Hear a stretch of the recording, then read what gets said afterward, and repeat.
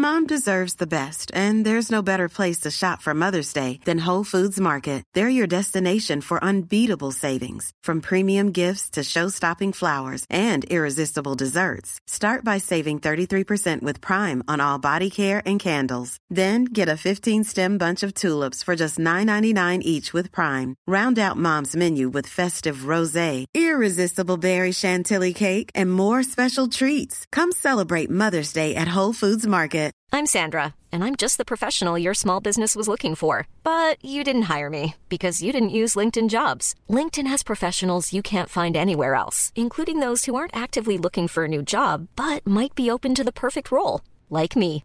In a given month, over 70% of LinkedIn users don't visit other leading job sites. So if you're not looking on LinkedIn, you'll miss out on great candidates, like Sandra. Start hiring professionals like a professional. Post your free job on linkedin.com/people today. When you're ready to pop the question, the last thing you want to do is second-guess the ring. At BlueNile.com, you can design a one-of-a-kind ring with the ease and convenience of shopping online. Choose your diamond and setting. When you find the one, you'll get it delivered right to your door. Go to BlueNile.com and use promo code LISTEN to get $50 off your purchase of $500 or more. That's code LISTEN at BlueNile.com for $50 off your purchase.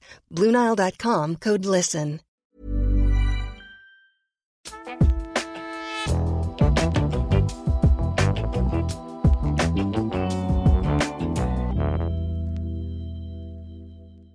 Hei og velkommen til Horse Club-podden med meg, Ronja Jansen. I dag så det episode 30. Altså, jeg trodde ikke jeg hadde 30 episoder i meg en gang, med informasjon og teori og ja, what not. Men tydeligvis så hadde jeg det, og flere skal det bli. Dagens episode skal handle om innridning.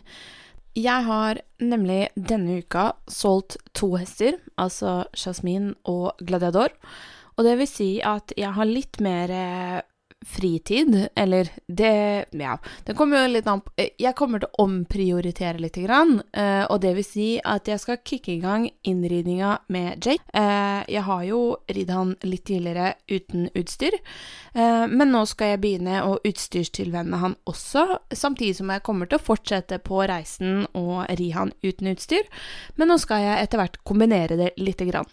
Og da tenkte jeg at det var veldig relevant, for jeg vet at det mange lyttere og elever som har spurt om jeg kan prate mer om innridning, så nå skal jeg dedikere 1, kanskje 2 episoder til akkurat det temaet.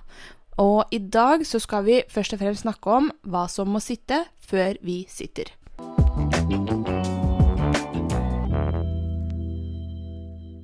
Før vi skal gå inn på detaljene av hva vi bør tenke på før vi skal begynne å ri hestene våre for aller første gang, så tenker jeg at jeg skal si noe om hva jeg mener definisjonen av en innridd hest. For jeg føler innimellom at det blir litt motstridende meninger om hva som en innridd hest, hva som en innsittet hest, og hva som en tilridd hest. Så først og fremst så må man sitte inn hesten, og det betyr at hesten må være vant til å ha rytte på seg uten at den trenger å bevege på seg. Altså bare det å bli vant til at vi sitter. Og det har jeg allerede gjort med Jake, og jeg vil også bare si at han ikke innridd selv om jeg har skrittet på han uten utstyr, men han sittet på. Han ferdig innsittig. Men definisjonen av en innridd hest for meg en hest som kan styres og transportere en rytter i alle gangarter, samt at den kan stoppe og rygge. Og det veldig varierende hvor lang tid det tar å få en hest fra 0 til ferdig innridd. Når jeg har hatt hester i trening, så kommer det helt an på hvor mye rytteren eller eieren har forberedt selv, altså i form av forberedelser. Vi skal inn på det etterpå. Men i hvert fall, jeg har brukt alt fra 6 uker. Jeg har hatt et par hester som jeg har ridd inn bare på 6 uker, og da mener jeg at jeg gjør skritt, trav, galopp, stopp, rygge og styre. Begge de 2 hestene som tok kun 6 uker, de var kjørt inn fra før. Så det gjør ting fryktelig mye lettere. Det eneste man trenger å jobbe med da egentlig hestens balanse og forståelse av at vi ikke kan guide den fra bakken. Og så det jo det her med hester som kanskje veldig grønne, eller som har traumer. Jeg har hatt hester som jeg har brukt opp mot 1 år på å innri. Så det kom jo selvfølgelig med erfaring. Jeg brukte mye lengre tid de første gangene jeg skulle ri inn en hest enn det jeg gjør nå. Men jeg vil si at vanligvis så tar det 2 til 3 måneder.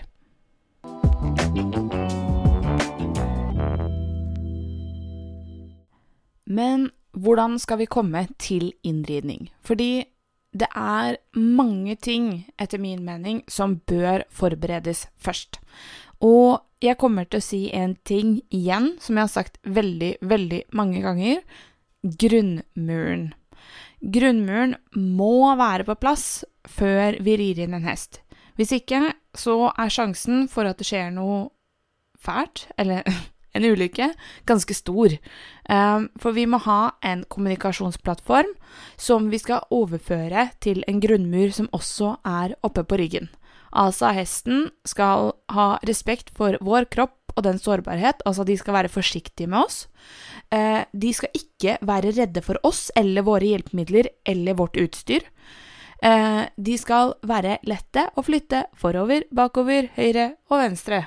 Altså de skal være flyttbare. Så det nøyaktig det samme som vi skal ha fra ryggen. Så grunnmuren fra bakken først, sånn at hesten har et begrep om hva vi forventer av dem, viktig å etablere før vi begynner å sitte. Og en av de viktigste nøkkelordene når man skal forberede en hest til innridning, det desensitivisering. Og desensitivisering, det rett og slett å gjøre hesten mindre sensitiv.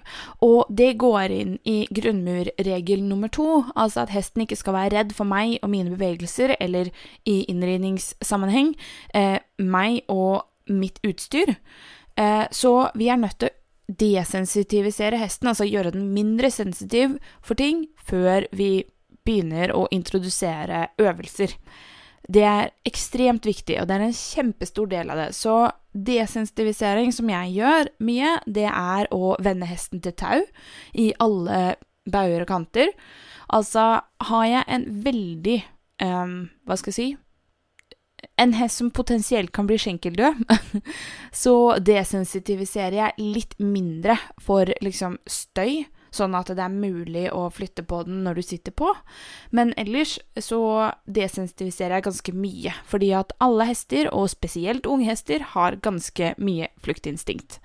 Hvis du for eksempel skal desensitivisere hesten for tau, så handler det om at du skal kunne liksom slenge tauet over ryggen på hesten, over rumpa på hesten, bak rumpa på hesten, rundt beina til hesten, og liksom i lufta og rundt ansiktet, altså overalt, og hesten skal være så lite brydd at den kan stå og sove mens du gjør det. I hvert fall stå helt stille og henge med hodet og glippe med øynene.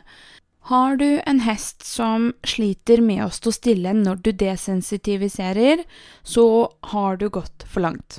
Så det du må gjøre igjen å finne punktet hvor hesten komfortabel.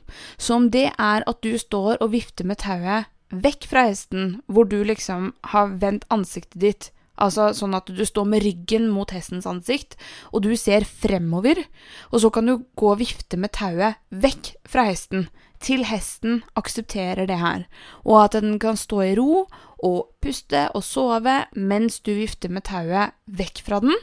Så kan du ta det på siden av den, og så kan du ta det på den.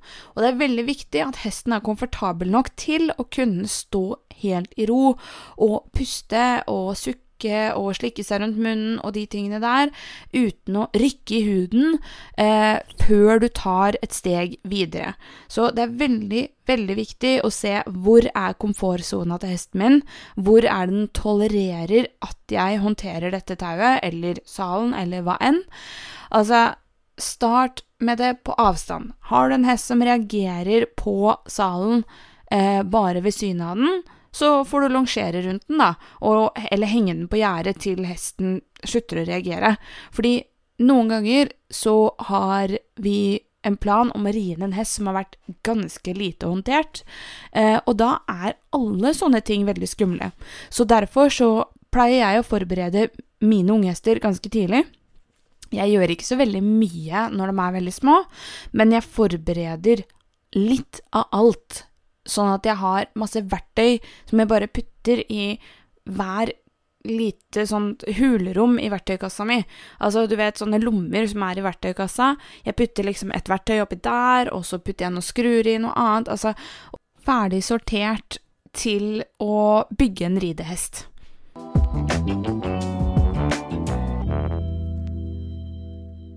En ting til som jeg synes viktig å legge press på når man skal trene unghester og også begynne å ri inn, det at hestene må få muligheten til å lære.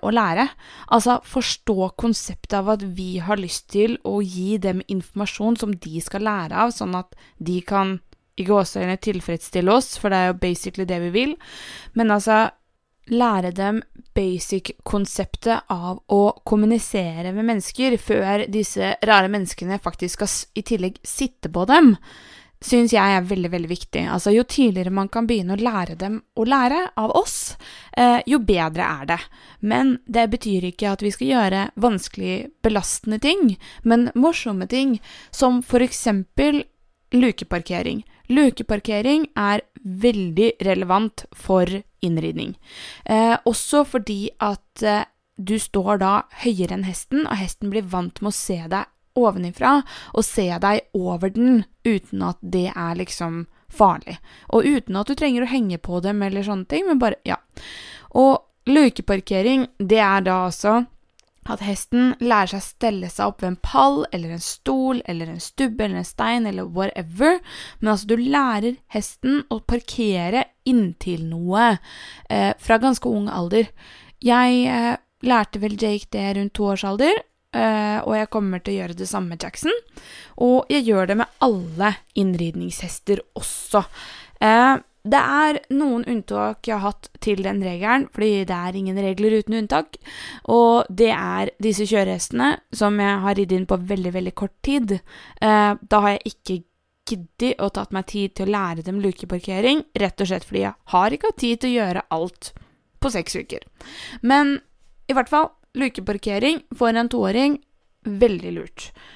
Fordi måten jeg gjør det på, eller jeg har 2 måter å gjøre det på. Enten så kan jeg lede hesten inntil, og så klør jeg den på ryggen, for å vise den at det ryggen jeg vil ha. Så hvis jeg vil ha en hest som skal parkere, så kan jeg lede den inntil pallen, og så begynner det kanskje da unghesten å gå fremover, men så begynner jeg å klø den på ryggen mens den går fremover, uten at jeg drar i tauet, og da pleier de ofte å stoppe. Hender at de stopper med rumpa til meg, gjør absolutt ingenting, fordi det jeg gjør da at jeg klør, viser at dette her et plass for å klø. Jeg skal stå på denne høye tingen og klø på deg, og så kan vi gå en runde og parkere på nytt. Og etter hvert da så vil hesten begynne å komme til deg, fordi veldig ofte så har de et kløpunkt på manken, spesielt unghestene som ofte ganske, hva skal jeg si, utadvendte, ekstroverte. Unghester ofte det, for de skal fysisk ta på hverandre for å lære. En litt mer avansert og konkret måte å lære hesten å parkere på, det at vi lærer dem å flytte seg for en utvendig hjelp. Det vil si at jeg for eksempel kan legge en pisk eller peke skrått over hestens rygg mot hestens utvendige hofte, og så flytter hesten rumpa mot meg. Og måten jeg starter med å lære inn det på, spesifikt for lukeparkering, det at jeg går til et gjerde eller en vegg, og så dytter jeg hestens hode vekk fra meg, så den kan se sin utvendige hofte, og så tapper jeg med en pisk på hestens utvendige hofte, til hesten flytter seg et steg i min retning. Og så øver jeg på dette her til hesten har forstått konseptet at den kan flytte seg flere steg mot deg, sånn at den etter hvert kan parkere innunder armen din. Og da skal du stå ved hestens skulder, dytte hestens hode vekk fra deg, legge pisken skrått over mot hestens utvendige hofte, tappe på hofta til hesten tar et steg. Jeg kan legge ut en video av dette her på Instagram-storyen, sånn at dere kan finne det under HC-podden på Instagrammen min. Altså horseclue_. Og når vi først snakker om å flytte hesten sideveis, så tenker jeg at vi skal inn på det her med innvendig skjenkel også. Nå blir det mye informasjon for dere her, men vi skal også lære hesten konseptet innvendig skjenkel, sånn at hesten flytter seg for en skjenkel før vi begynner å sitte. Og måten vi kan simulere en skjenkel på, det er at vi bruker enten en stigbøyle, eller vi bruker en knyttneve. Vi skal ikke slå hesten altså, vi skal forsiktig lage en vibrerende hånd i hestens side, som skal simulere en hæl, til hesten flytter seg et steg vekk fra den late som skjenkeren. Om det er en stigbøyle eller en knyttneve, spiller ingen rolle, fordi at poenget er at det skal være noe som ligner litt på hælen din. Noe som er litt tungt og litt tydelig, men pass på at dere ikke skviser. Skviser dere eller trykker dere, så kommer unghesten garantert til å legge seg på det trykket, for den har ikke lært noe annet enn det. Den tenker da kanskje, skal du klø meg? Ikke sant? Altså, vi er nødt til å bruke en vibrerende, intens innvendig skjenkelhånd, i stedet for en trykkende skjenkel. En måte å gjøre den øvelsen bitte litt lettere på, det er at vi ber om en bøyning til innvendig. Men det skal vi snakke om etter jingelet.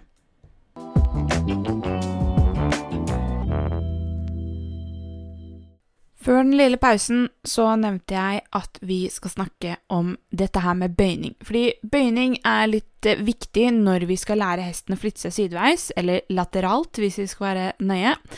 Og grunnen til det er at det gjør det veldig mye lettere for hesten å forstå hva vi mener.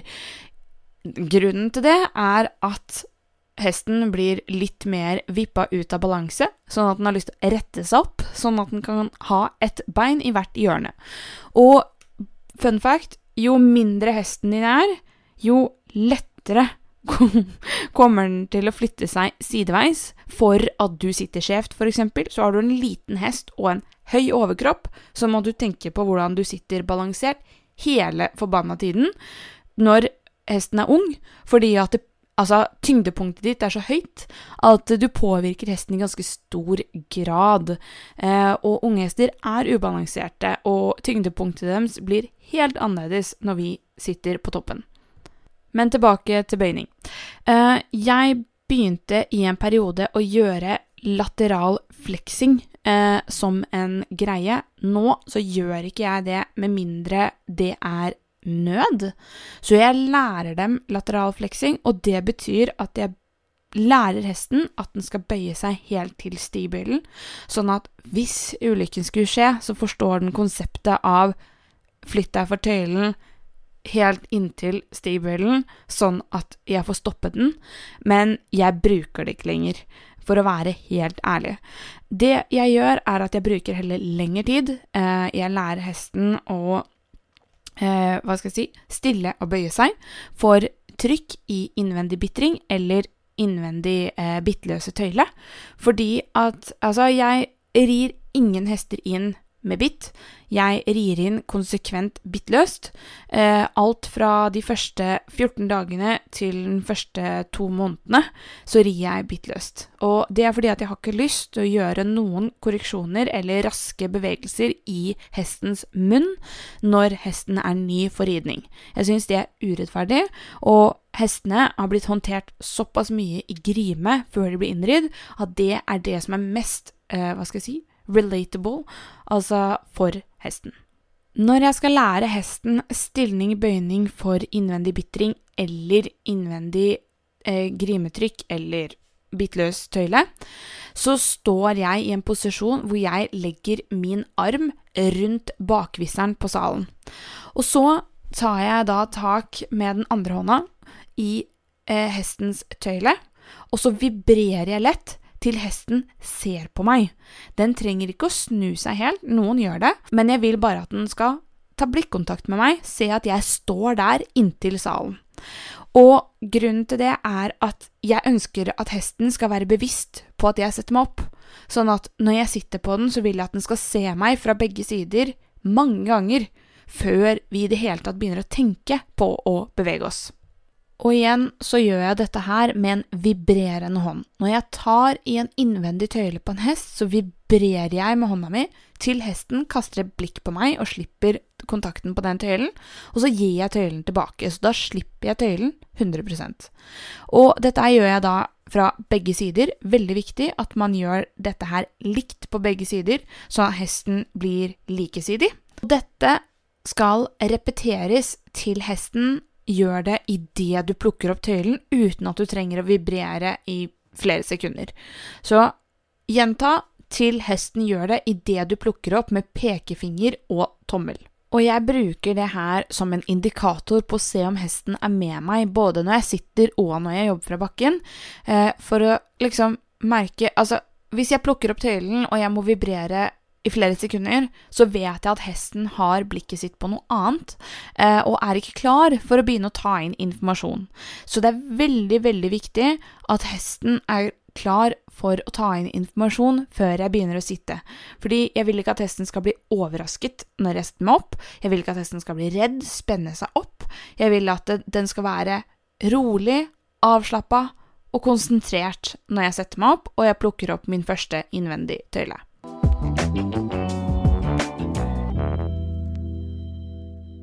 Når hesten har lært stilling, bøyning fra bakken, så går jeg tilbake til pallen, og så gjør jeg det samme fra pallen. Så ved lukeparkeringen så står jeg da på pallen, og så gjør jeg stilling, bøyning over salen, både til høyre og venstre, altså både vekk fra meg og til meg. Og det som veldig viktig når vi gjør denne her stilling-bøyningen at den skal simulere ro, ikke at hesten hyppig skal plukke opp hodet til høyre og venstre, fordi da blir det veldig likt som western-miljøet sin laterale fleksing, og det ikke det som tanken min. Tanken min bare at hesten skal se på meg fra begge sider og være komfortabel med den følelsen at jeg står over den.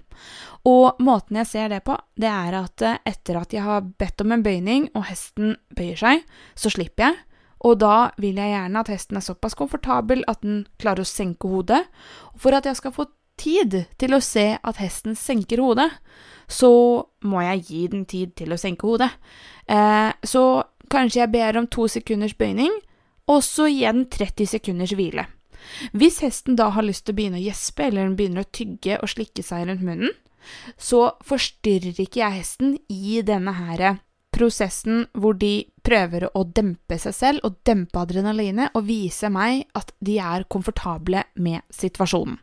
Og den øvelsen også veldig kurant for å lære hesten å stå I ro, fordi det noen hester som synes det veldig kjedelig å stå stille, og derfor så begynner de å stresse seg selv opp når de blir tvunget til å stå I ro, mens hvis de da får en liten oppgave som I tillegg stretcher yttersidene til hesten, så føler den seg bedre. Den føler seg fysisk bedre, mer avslappet, akkurat som når vi får en massasje, men igjen, vi skal ikke overbøye, det kun for nødstilfeller.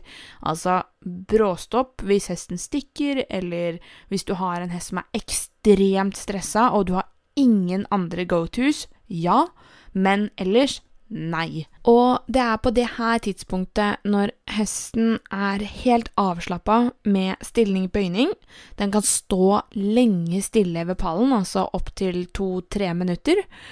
Altså, jeg tenker at det urettferdig mot hesten å skulle stå I ro mer enn 2-3 minutter, med mindre det veldig varmt, og hesten synes det helt ok. Altså, da bør du ta en skrittrunde, at du bare leier den en runde, og så får den komme tilbake og stå stille I 2 minutter til. Men altså, veldig mye lenger enn det vil jeg kalle manipulasjon, fordi det veldig få som liker å stå I ro så utrolig lenge. Men når det sagt, det som fint at når hesten har lært å stå I ro, og den helt avslappet ved pallen, da kan vi også begynne å henge. Og når vi begynner å henge, altså ligge over ryggen på hesten, så det veldig viktig at vi ikke forsiktige. Vi skal selvfølgelig ikke, være slemme, altså vi skal ikke være uvørende, men vi skal heller ikke snike oss opp på ryggen deres. Så jeg ligger over, jeg kan legge beina over, jeg kan ordne og styre, og jeg litt klumsete når jeg gjør det, for det veldig viktig at hesten ikke blir overrasket over at jeg uheldigvis klarer å sparke den i rumpa når jeg på vei opp. Altså har den en overreaksjon da, så ikke hesten klar for ris.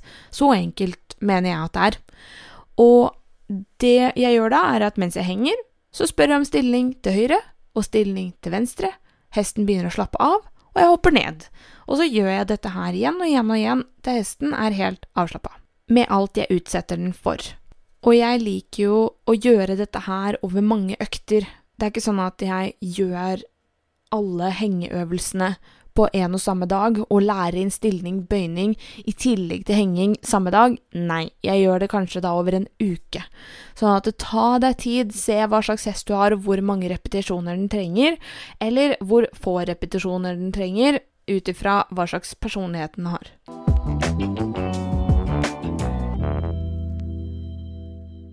Det en ting til jeg vil at hesten skal kunne før vi begynner å ri, og det at den skal kunne følge nesa si.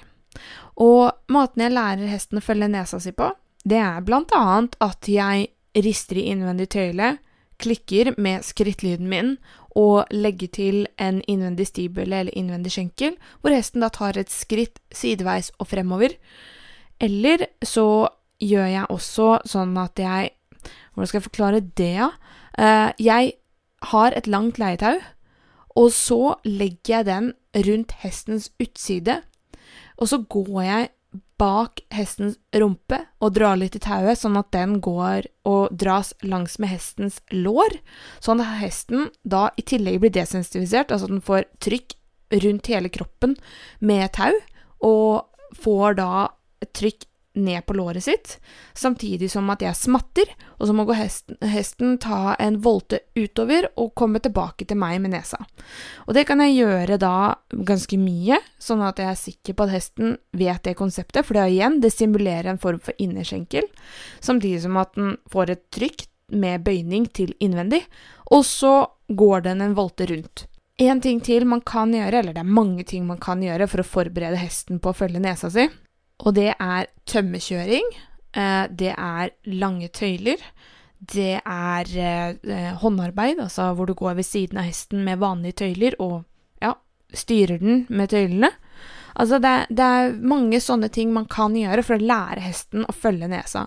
Men jo mer du har forberedt, jo raskere og mer smertefri innridningsprosessen. Og longering jo også en greie.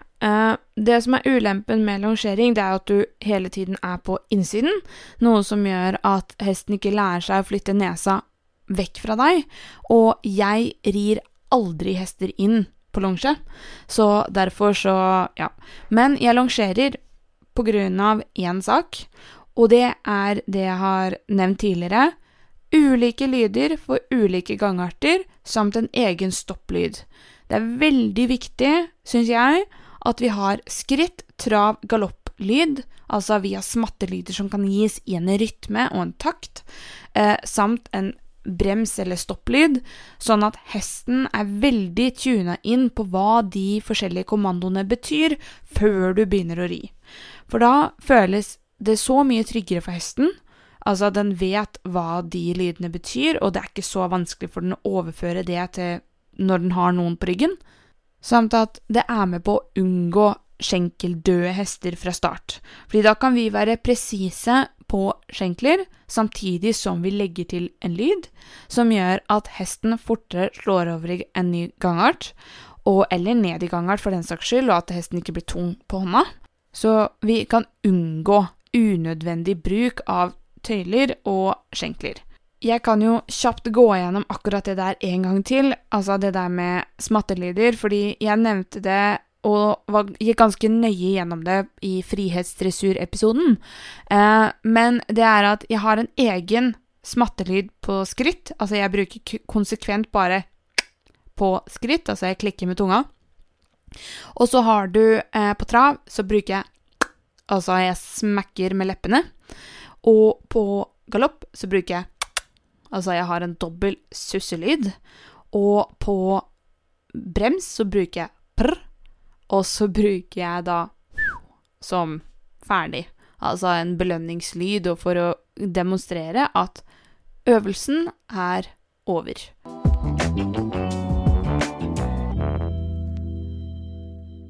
Så når alle disse tingene er på plass, så har du en hest som står 100% i ro når du saler på. Altså tauet kan ligge på bakken, og hesten står i ro og hviler mens du saler på, for den er ikke redd for utstyret. Den unngår ikke hodelaget. Den kan stille og bøye seg til begge retninger. Den kan flytte seg for innvendig stigbelle eller innvendig simulerende skjenkel, altså innvendig hånd, som en knytteneve mot magen. Men det er ikke lov å slå, vi bruker kun vibrerende bevegelser mot hestens kropp. Hesten kan stille seg opp ved oppstigningspallen helt selv, og den kan stå stille der og hvile. Og den kan forskjell på skritt, trav, galopp og stopp for lydkommando. Og når alle disse tingene er på plass, da vil jeg si at dere er good to go for å begynne å ri.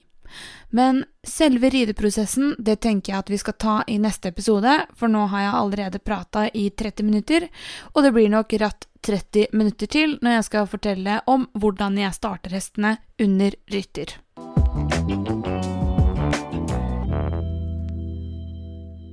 Det var alt for denne gang, men neste uke så skal jeg snakke om selve rideprosessen og hvordan jeg starter hestene under rytter. Men forhold til videoer for denne episoden og demonstrasjoner av hvordan jeg utfører flere av øvelsene jeg har snakket om i dag, så kan dere sjekke ut horseclue_ på Instagram, for jeg vil legge det ut på stories der, og så vil jeg lagre det under, hva er det heter for noe? Sånn høydepunkter, og der er det en mappe som heter HC-podden. Så der kan dere finne videoer som hører til tidligere episoder og dagens episode. Så da er det bare å takke for meg, og så høres vi igjen neste uke. Ha det bra!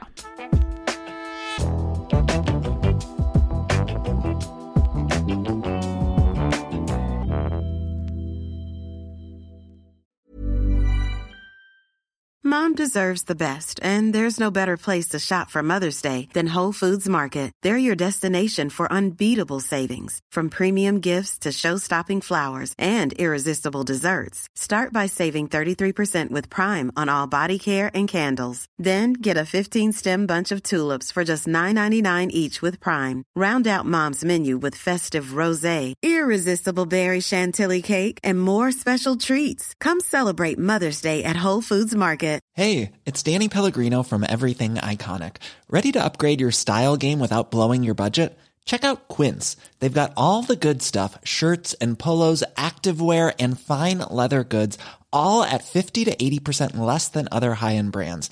And the best part? They're all about safe, ethical, and responsible manufacturing. Get that luxury vibe without the luxury price tag. Hit up quince.com/upgrade for free shipping and 365-day returns on your next order. That's quince.com/upgrade.